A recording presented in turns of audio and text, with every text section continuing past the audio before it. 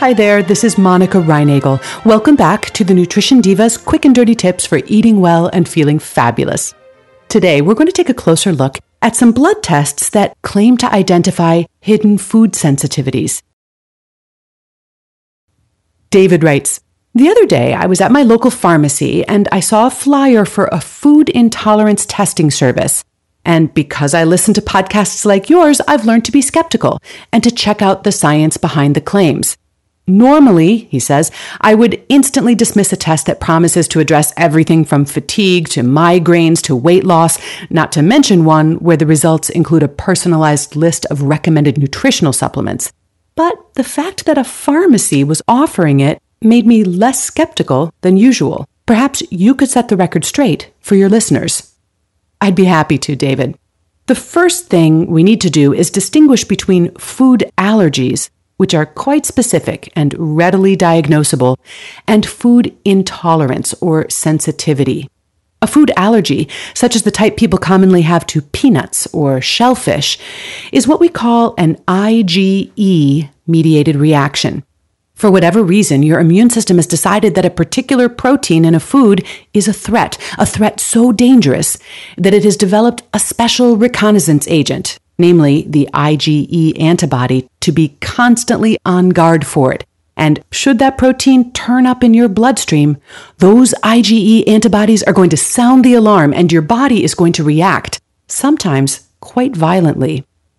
Your doctor can test quite definitively for this type of allergy by looking for IgE antibodies in your blood.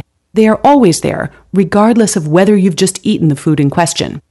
But the type of blood test David saw advertised at the pharmacist's is quite different. These type of tests claim to reveal food sensitivities or intolerances. According to promoters, most people suffer from undiagnosed food intolerances, which can be a hidden cause of everything from fatigue to acne to weight gain. The test, they claim, will reveal which foods are secretly to blame for whatever ails you, and then avoiding these foods will clear up the problem. The test itself is a blood test similar to the one used to diagnose classic food allergies, but instead of screening for IgE antibodies, it looks for a different class of antibody called IgG. If you have high levels of IgG antibodies to corn, for example, this would indicate a corn intolerance, or so they claim. People who pay to have this test done, and it usually costs several $100s, usually get back a long list of foods to which they are allegedly either somewhat or extremely intolerant. And then the next step is to eliminate all of these foods from the diet and wait for your symptoms and your spare tire to magically disappear. In the brochures and on the websites, there are always plenty of testimonials from people who suffered from all kinds of vague and persistent health issues, all of which improved once the test revealed their hidden food sensitivities and they revamped their diets. I'm very glad that these folks are feeling better. I really am. But I don't want you spending $500 on a test based purely on anecdotal evidence.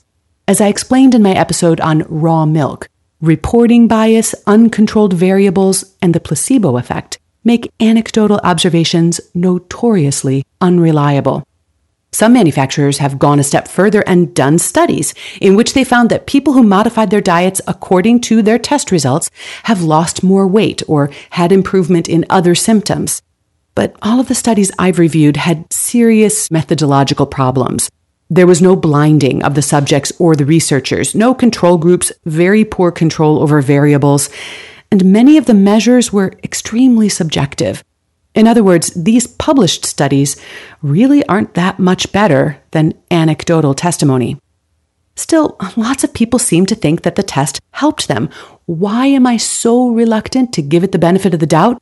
Not because I don't believe in food intolerance, but because I don't think these blood tests are a valid diagnostic tool, primarily because they have an unacceptably high rate of false positives.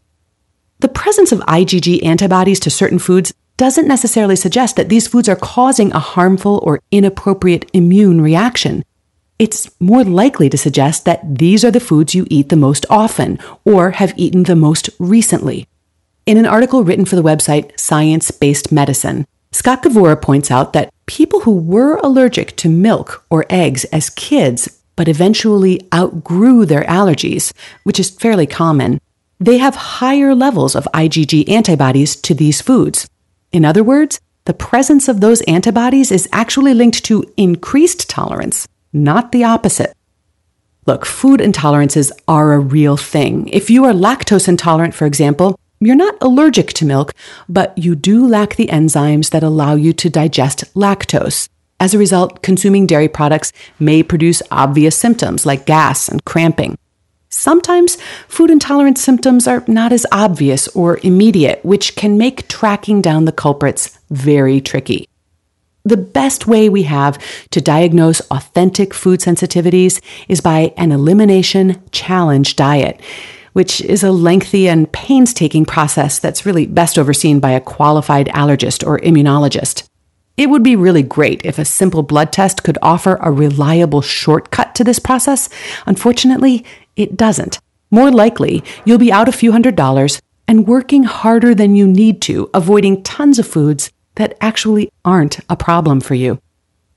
I want to thank David for suggesting today's topic, and as a thank you, I'll be sending him a signed copy of my book, Secrets for a Healthy Diet: What to Eat, What to Avoid, and What to Stop Worrying About. It's available wherever you buy or download books.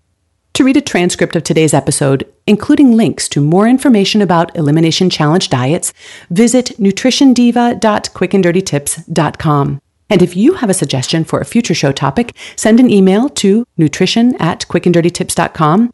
You can also post comments and questions on my Nutrition Diva Facebook page. And as you know, I answer a lot of listener questions in my free weekly newsletter. So if you've sent a question my way, be sure to subscribe while you're on the website.